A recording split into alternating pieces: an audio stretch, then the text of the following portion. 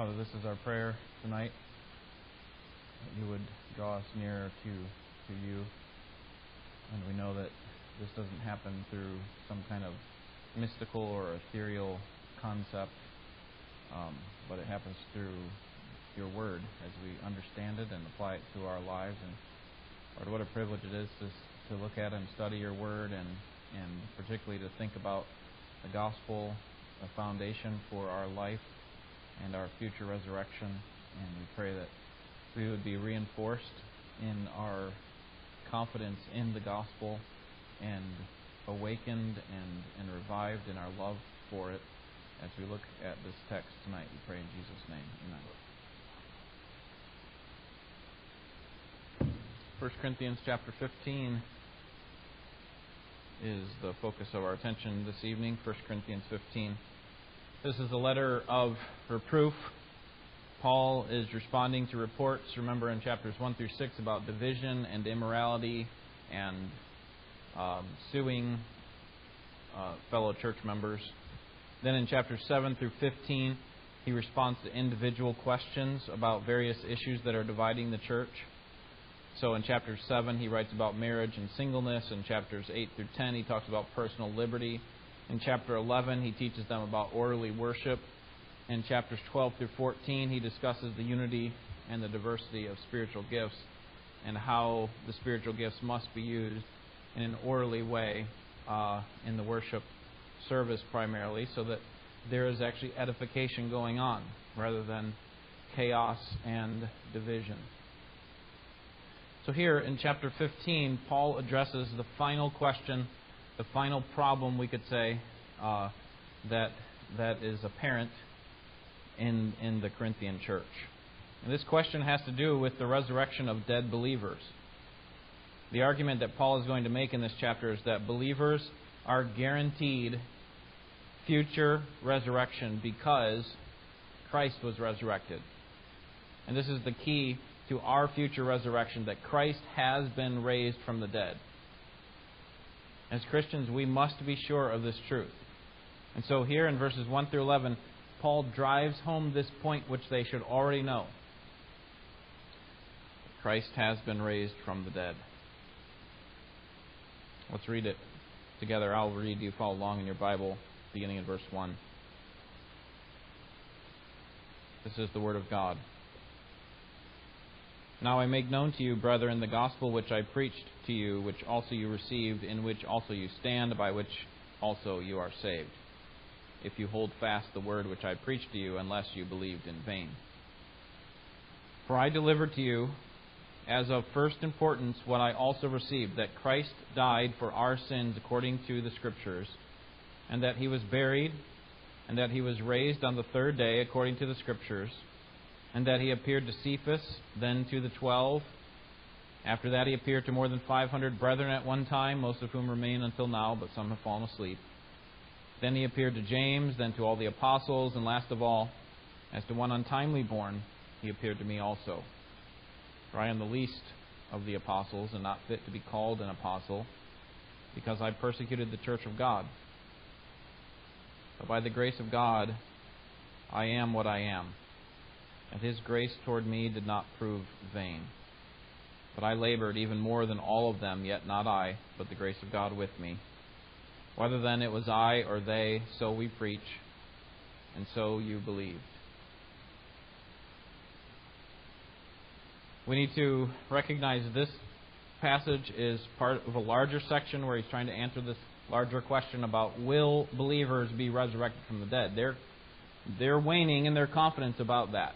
They're not too sure about that, and that's why Paul's going to go after them hard, beginning of verse 12. But here he wants to make sure that they understand that the gospel of Jesus Christ is the foundation of our life and our future resurrection.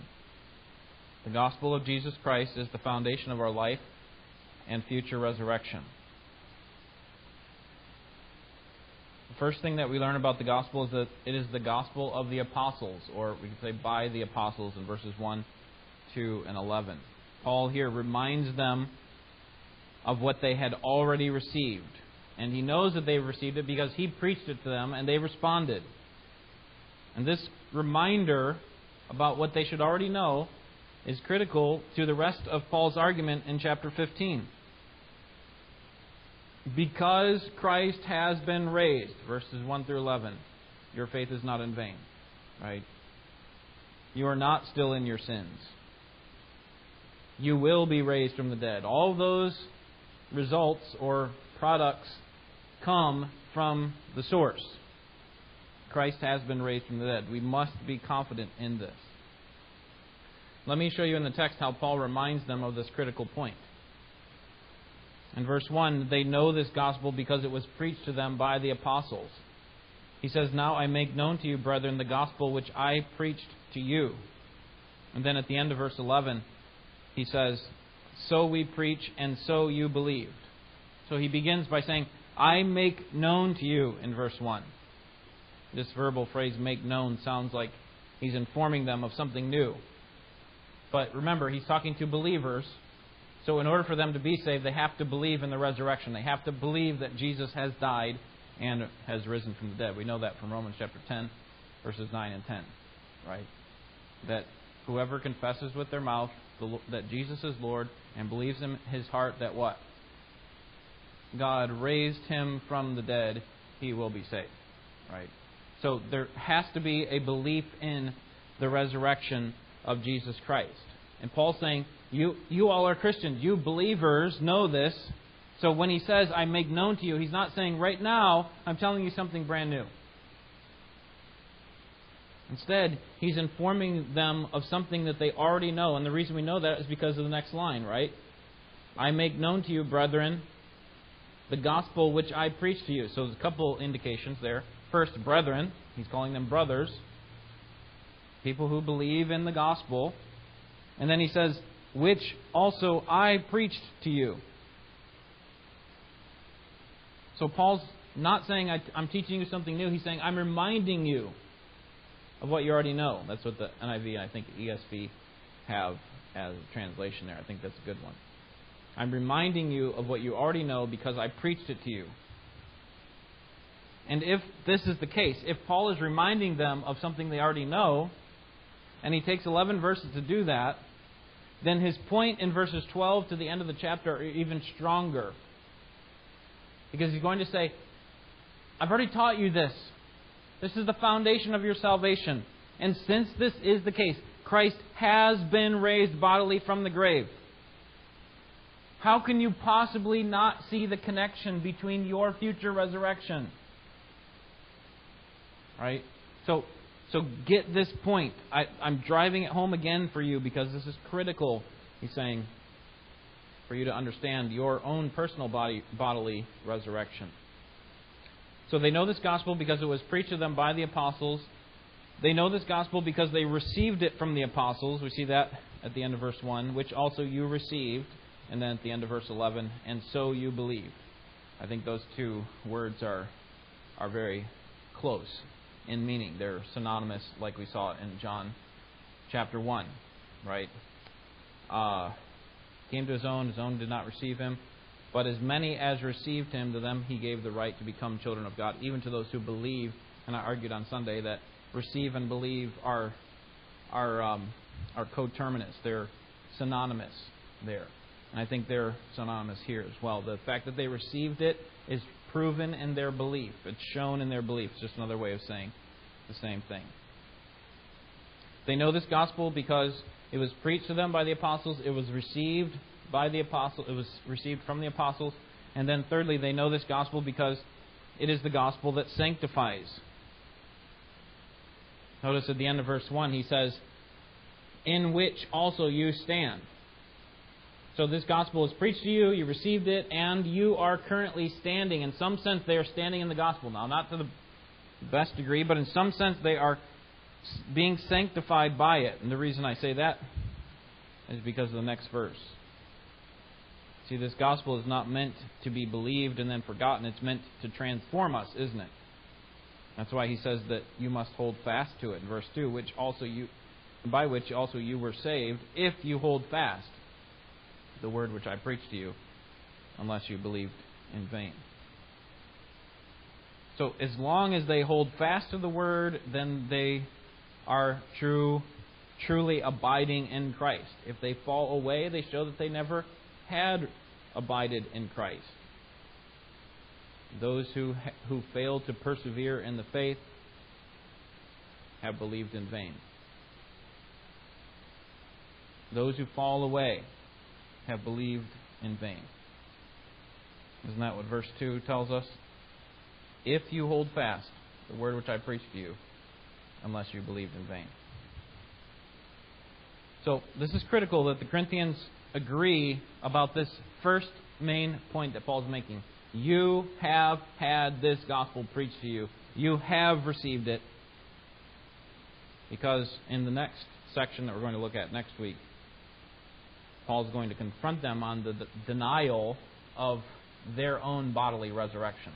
How could you possibly believe this when you believe that Jesus has been risen from the dead? So this is a gospel by the apostles. Secondly, it's the gospel about Jesus Christ. No surprise here. Verses 3 through 8, it's the gospel about Jesus Christ. That's what these next few verses are all about. Notice the parallelism. It kind of fills us in on the structure of the gospel, of this section, how Paul explains the gospel, and we could say summarized or maybe a kind of a succinct form. For I delivered to you, verse 3, as of first importance that which I also received. Then notice this word, that. That Christ died for our sins. So think of that as the first part of the gospel. Christ died for our sins. Then verse 4, and that He was buried. That's the second part. And then notice the next line, verse 4, and that He was raised on the third day according to the Scriptures. And then verse 5, and that He appeared. So there's 4 parts to Paul's gospel that must be believed, that is the foundation for our life and future resurrection. Christ died, Christ was buried, Christ rose from the dead, and Christ appeared to these people. 4 things. So, I think we can summarize it with 2 statements instead of 4, and I'll tell you why I'm doing that here in just a second. I would summarize it this way. Jesus died for our sins, and Jesus is risen from the dead. So if you think about it in 4 lines, right? Verse 3, this first line, that Christ died for our sins. Line 1. Line 2, and that He was buried. Line 3, and that He rose again on the third day. Line 4, and that He appeared. Now lines 2 and 4 actually explain lines 1 and 3, don't they? Or they identify or confirm lines 1 and 3. So, and that Christ died. How do we know that He died? He was buried. The very next line tells us, right? According to the Scriptures, we're going to get to that as well. It's proven by the prophets that went before Him. So how do we know that He died, that He was buried? How do we know that He rose from the dead? Line 4. And that He appeared. So I think those lines 2 and 4 actually explain the main 2 points of focus. Christ died for our sins, and Christ is risen from the dead. We know that because He was buried and because He appeared. So let's look at the first one. Jesus died for our sins. Verses 3 and 4. Jesus died for our sins. Paul's going to make the claim, and then he's going to give confirmation of the claim. First, he makes the claim in verse 3 that Christ died for our sins according to the Scriptures. He died to pay for our sins, to pay what we could not pay. And we can be sure of it because, as Bill mentioned, it is according to the Scriptures. This is not something that was brand new or kind of just created on the spot. Like, oh, I got an idea. I'm living this life. They really don't like me. What if I just died? Maybe God would accept it as a payment for all their sins. No. This is something that was promised or predicted in the Scriptures. Now, it's a little tricky to think through this. Like, what is Paul talking about when he says according to the Scriptures? My first thought is the Old Testament. But where in the Old Testament does it say that Christ died for our sins? Or that Christ would die for our sins? Does it say that Christ will die for our sins in the Old Testament?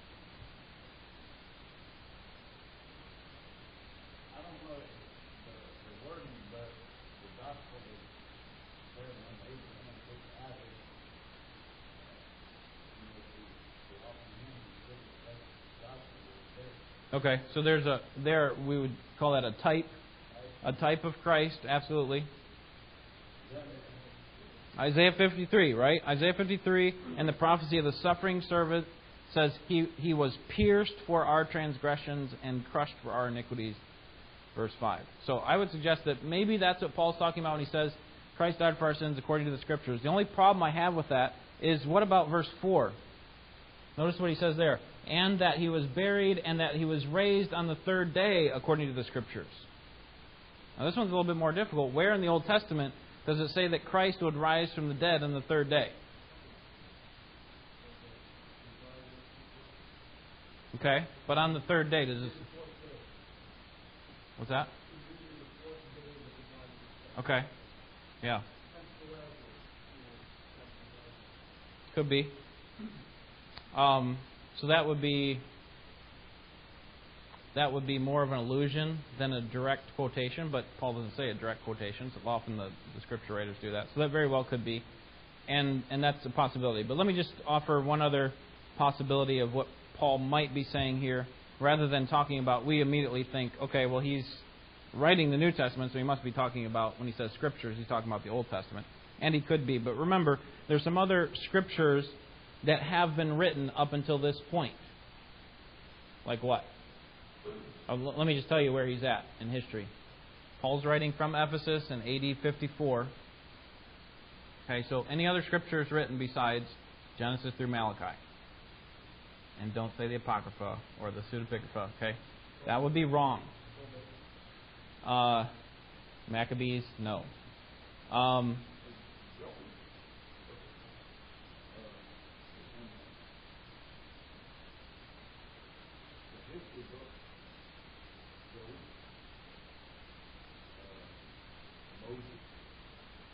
Right.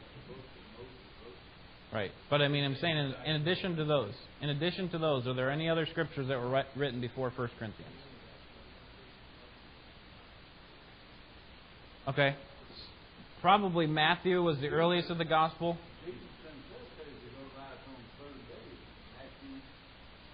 Right. So what if Matthew were written before 1 Corinthians? Now there are scholars that believe that Matthew is written actually after the fall of the AD 70, the fall of Jerusalem there. So some people think it's actually written after that. I actually believe it was written earlier, and I haven't studied through the Gospel of Matthew yet, but just in some of the professors that I have sat under, that's their opinion as well. So it could be that that Matthew was written by this time. Galatians was the first probably book of the New Testament to be written. Galatians would have been written. 1st and 2nd Thessalonians and James would have been written by this time. So you have at least 4 or 5 books. Maybe Mark could have been written, but Mark's most likely a little bit later. So what if Matthew were already written? Then Paul actually could be referring to, when he says according to the Scriptures, he's saying, well, remember, we have all these times where Jesus says, the Son of Man will suffer many things and be handed over to, these evil men and to be beaten and killed. And then what does he say at the end?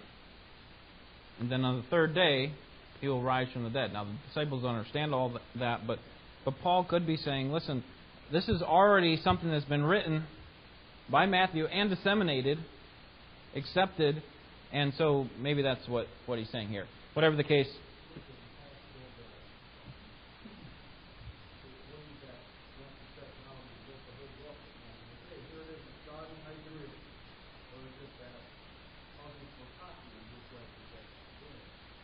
That's a possibility. Yeah.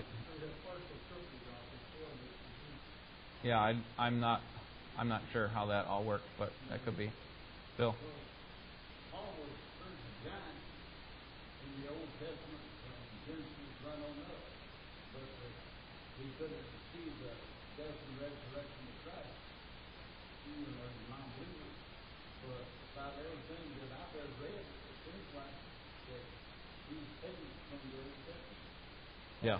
And he could be. There's a couple allusions to, in like Jonah was in the belly. Some people take that as, well, he was in there for 3 days, and he came out on the third day or whatever. Obviously, Jesus alludes to that as well in one of the Gospels. or there's another passage in Hosea, but it's a little bit more spurious as far as its connection to this. So I actually don't know the answer. He could be talking about an Old Testament, but it just seems to me in that verse 4, where is it in the Old Testament that it says that Christ will rise from the dead on the third day? It seems to make more sense that there would have been a gospel written, but whatever the case, it was in the Scriptures. Jared?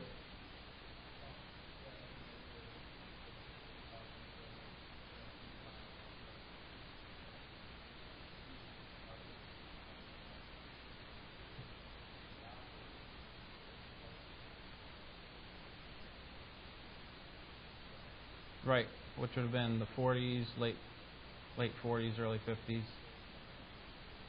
Yeah, so then this would have been, 20 years after Jesus' death?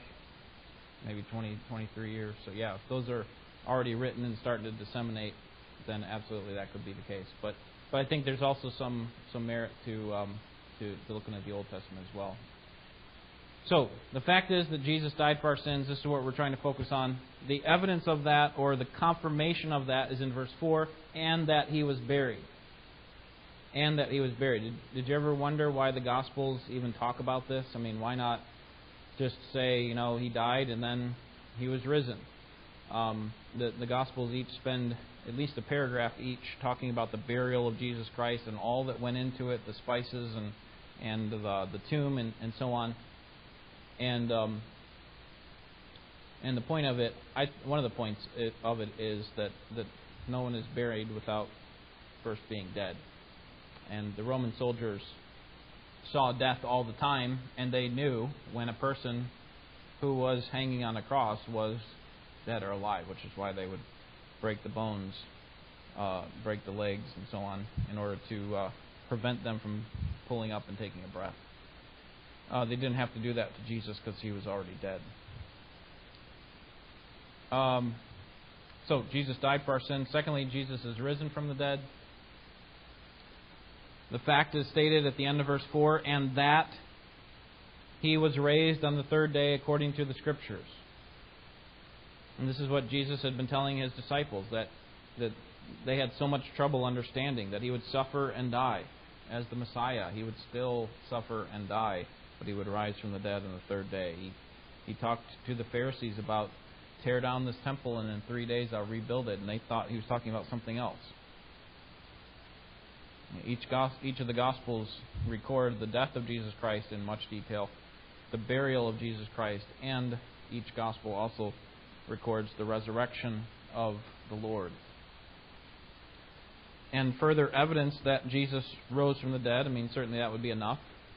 But further evidence is found in verses 5 through 8, and Paul actually takes the most time of all his explanation of the gospel. We tend to narrow down our idea of the gospel is that Jesus died. Sometimes we add buried, but then He rose from the dead. We don't usually talk about this fourth one, which I think is important because it actually shows that Jesus was really alive and that there were people at the time of Paul's writing who could still go and talk to some of these witnesses who had seen the risen Lord. And so this is this fourth that. So that He died for our sins, that He was buried, that He rose from the dead, and then the fourth that, verses 5 through 8, that He appeared. And he mentions a number of people to whom Jesus appeared. Cephas, 12, more than 500.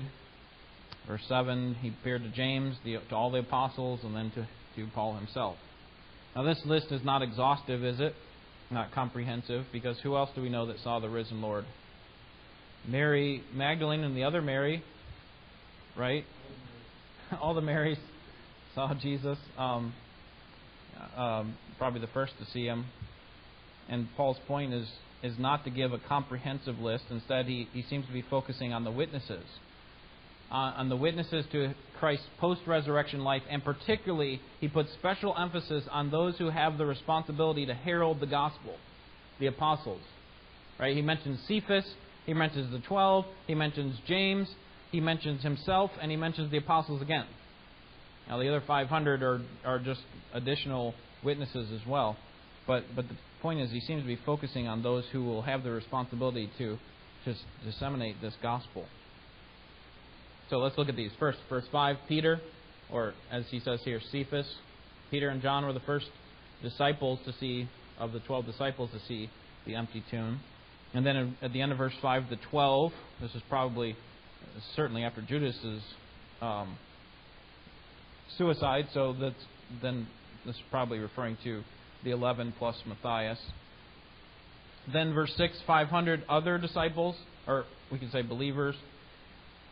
And I think the point here is that the fact that he appeared to real people who were still alive at the time of Paul's writing would show that this is not simple. This kind of gets rid of the argument that this was just a spiritual resurrection. Have you ever heard someone say that? You know, Jesus, let's say Christ, the Son of God, came into the earth and he entered into the body of this man named Jesus at the baptism.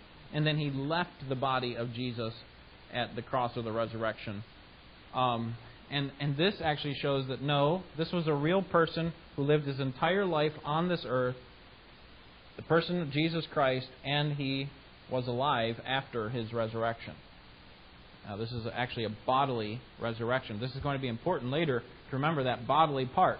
This is not just a spiritual resurrection. This is not a spiritual resurrection, period. It's a bodily resurrection. Then in verse 7, he appears to James. James is the half-brother of the Lord. Galatians 1:19 says that he was, that Jesus appeared to him, or that he was, I'm trying to remember what that text is. Galatians 1:19. But I did not see any of the other apostles except James, the Lord's brother. Okay, so that says that he's an apostle. James, as well as Jesus' other brothers, initially had some serious doubts about Jesus' ministry as he began to go out into Galilee and so on. And so James was possibly converted at the appearance, the post-resurrection appearance of Jesus. Not clear from the Scriptures, but that very well could be what happened. Verse 7, all the apostles. Now, he's already said that Jesus appeared to the 12, so why would he say he's appeared to the apostles? Well, the apostles include more than the 12 disciples. Right? The apostles include people, well, Paul, but we're going to talk about him in just a second. He's not an apostle at the time that Jesus would have appeared there, but James is certainly, so maybe he's talking about at least those 13 apostles. A separate time when Jesus would appear to them. Finally, verse 8, Paul, as the one untimely born, he appeared to me also. This phrase, untimely born, is used to describe a stillborn infant or an abortion or a premature birth. Paul is saying that my spiritual birth was unlike all of the other apostles in that it was abnormal. And he might be picking up on what the Corinthians are arguing against him, which is, Paul, you're not a legitimate apostle. You're more like a freakish apostle. And Paul's saying, and to me, the freakish one, he finally appeared to me. And it's interesting that the resurrected Lord actually appears to Saul because consider the chronology of the book of Acts. Where in the book of Acts does Jesus ascend into heaven? Beginning, middle, or end? Beginning. Acts chapter 1, verses 2 and 3. It goes on up into heaven. When did the appearances of verses 5 through 7 of our text take place? Before or after Christ's ascension? Before or after? After His resurrection, but before or after His ascension? Before His ascension. His ascension meaning He goes up into heaven, finally to sit at the right hand of the throne of God. So He lives on the earth, He dies, He raises from the dead after His resurrection. When I say ascension, I mean His final ascension. So before His final ascension, all those things happen in verses 5 through 7. So that happens before Acts 1. That's what I'm saying.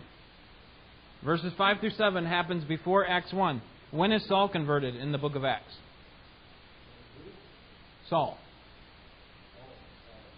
Right? Jesus ascends into heaven, chapter 1. Spirit baptizes the believers, beginning the church. In chapter 2, the apostles preach, church grows, believers are persecuted. Chapters 3 through 6. Stephen preaches and is killed while Saul's doing what?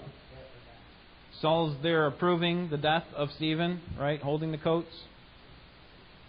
Chapter 8, Saul rounds up the Christians all over Israel, puts them in prison, has others killed. And in chapter 9, he's on his way up to Damascus. He finds out about a pocket of resistance of believers who need to be persecuted or killed. And as he's going there, Acts chapter 9, to root out all these people on behalf of the Jewish stance that Jesus is a fraud, what happens? Saul is met on the road by the risen and glorified Christ himself. And Paul is one as untimely born. He's converted. And so do you see why Paul is calling himself this here in chapter 15? He's not like the other apostles. While they were suffering and the other disciples, followers of Christ, like Stephen, were dying for the gospel, what was Saul doing? He was persecuting. He was an enemy of Christ. And so Paul says,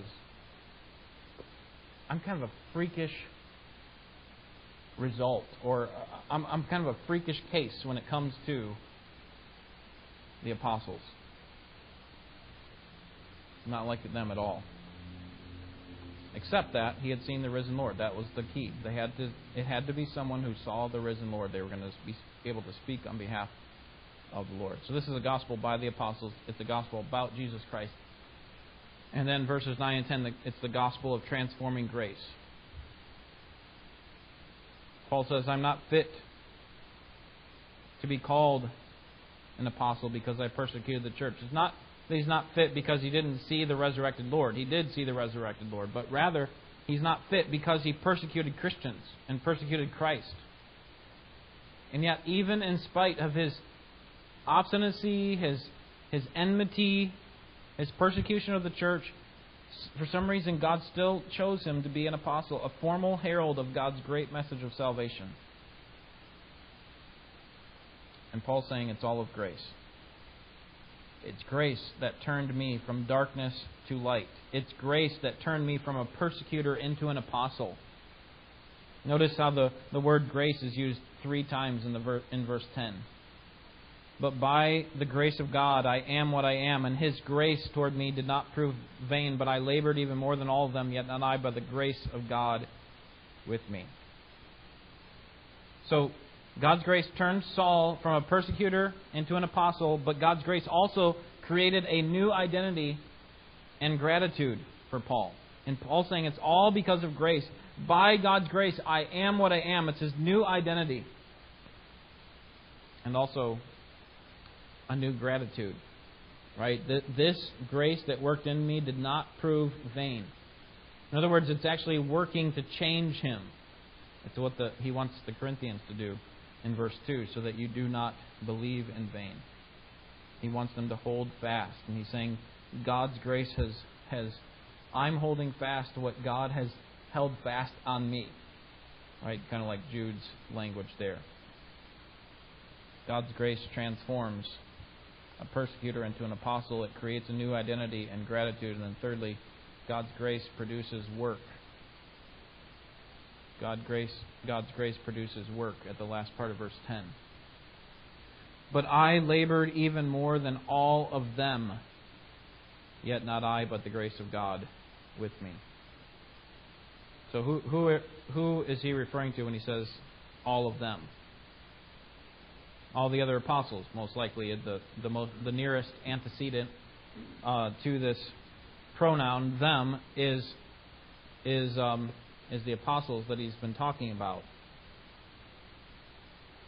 And Paul's saying, because of God's grace, I labor hard. I think we can learn much from Paul here. We can fall into the trap, I think, sadly, that believes that God's grace somehow turns us into passive creatures. You know, if any work's going to be done, then God has to do it. And is that true? If anything good happens, God has to do it. Well, ultimately, yes, that is true. But proximately, is that true? If anything good's going to happen, it has to be God. Ultimately, yes. Proximately, no. I mean, think about it. If you use that kind of theology, God's grace is going to do it, so I'm just going to, if it's going to happen, it's going to be God. If you use that theology to feed your baby at home, right? You could say, God's grace, it's God's power, God's sovereignty that causes the growth of a child. Is that true? Yes. So now my next logical step is, well, then I'm not going to feed my baby. Right? If God's going to cause him to grow, then he will grow. And so I'm not going to do anything. And we would say that's a mindset of a fool. Yes, God is sovereign. Yes, God is the one who gives health and gives growth. But God also uses means to accomplish ends, doesn't He? And so in this case, He expects us to feed our baby, right? And in the end, He gets the credit. And so what's Paul saying here? He's saying God's grace didn't turn me into a couch potato or someone who's just going to float down the lazy river of the Christian life. That's not what it does. Instead, it produces in me a desire to work hard. And he says, I worked harder than all the other apostles. He's not saying I worked harder because I'm better than they are. But simply because of the nature of his responsibility to take the Jews to the Gentiles, he couldn't just do that from Jerusalem and ask all the Gentiles to come to him. He had to go to them, and by nature of his message, which was opposed by the Jews, it made it that much harder. He received great opposition. On top of that, he had a difficult travel itinerary that caused him to labor. This word labor in verse 10 means to labor to the point of exhaustion. This is me, Paul says. I labored to the point of exhaustion, harder than all of the other apostles. This term, labor, comes from a Greek root word that's used in John 4:6 to describe Jesus. Remember the story in John 4? John 3 is Nicodemus. John 4 is the woman at the well. Jesus had been walking all day long, and it's the heat of the day, and he needs to take a rest. And so he was laboring. He takes the rest at Jacob's well, the same type of word there. And Paul says, I've done it. I've labored to the point of exhaustion. But notice at the end of verse 10 that he turns it back, gives the credit where it belongs, God's grace, so that no one's confused about who deserves the glory. He's not trying to draw attention to himself or say what a great person he is. I labored even more than all of them, yet not I, but the grace of God with me. So anything good that came through me was all God.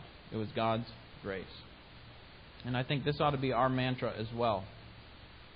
God's grace transformed me, and God's grace motivates me to work to the point of exhaustion and to work harder than other believers even. But in the end, any good that I do is because God's grace worked through me.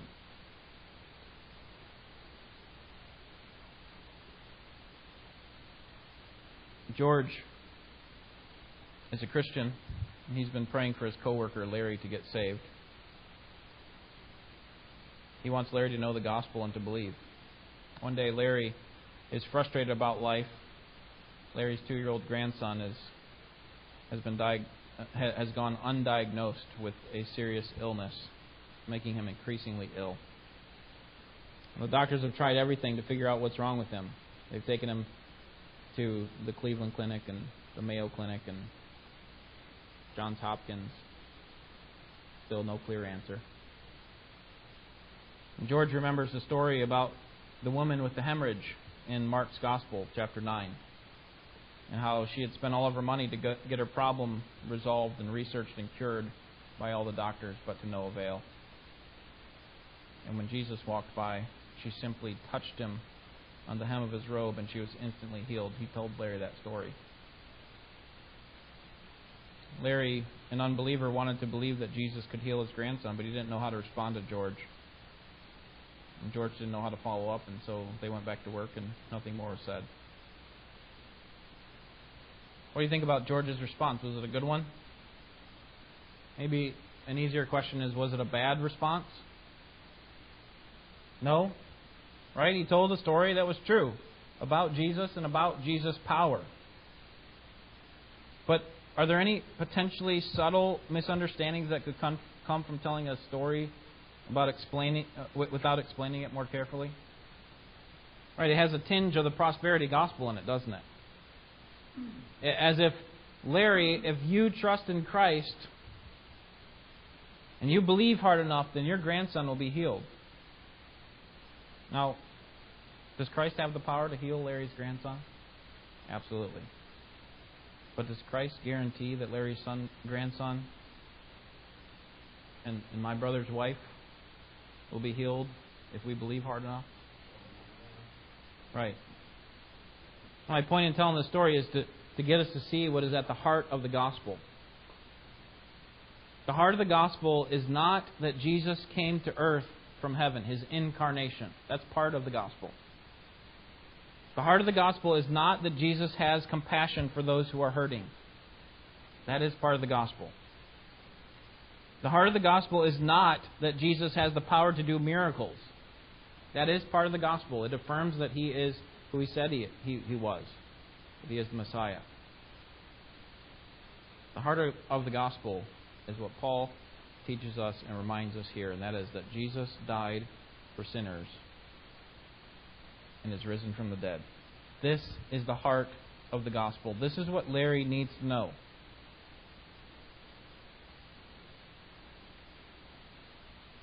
The greatest help that George could give to Larry is not to guarantee his grandson's health. The greatest thing that Larry needs to know is that Jesus Christ came into the world to save sinners, because there's a greater problem at stake than bodily sickness. Now, I recognize maybe that wasn't the time for George to dive into the gospel and to dump the whole thing on him all at once, and so maybe he was using this as an opportunity to talk to him later. I recognize all that. But the point is that what Larry ultimately needed to know is that Jesus Christ came to pay for sins and that He has risen from the dead. We need to understand the gospel. If we don't understand the core of the gospel, then it will lead to all kinds of bad theology. That's what happens in Corinth, right? They don't comprehend fully or grasp or affirm or are convinced of the fact that Christ died for sins and rose bodily. And that leads to all kinds of bad theology about what's going to happen to them. A bad understanding of the gospel will lead to all kinds of bad theology. Now, that doesn't mean that all bad theology comes because people don't understand these two principles. Christ died for sin and Christ is risen from the dead. But anything that corrupts this central part of the gospel is going to lead to all sorts of other bad theology. And Paul's point in the rest of this chapter is that their bad theology about the future resurrection, or lack thereof, flows from their failure to see and affirm with confidence what is at the heart of the gospel, and it is this: that Christ died for our sins, He was buried, He rose from the dead, and He has appeared to many. He is alive. He's coming again. This is the heart of the gospel. Any questions, comments?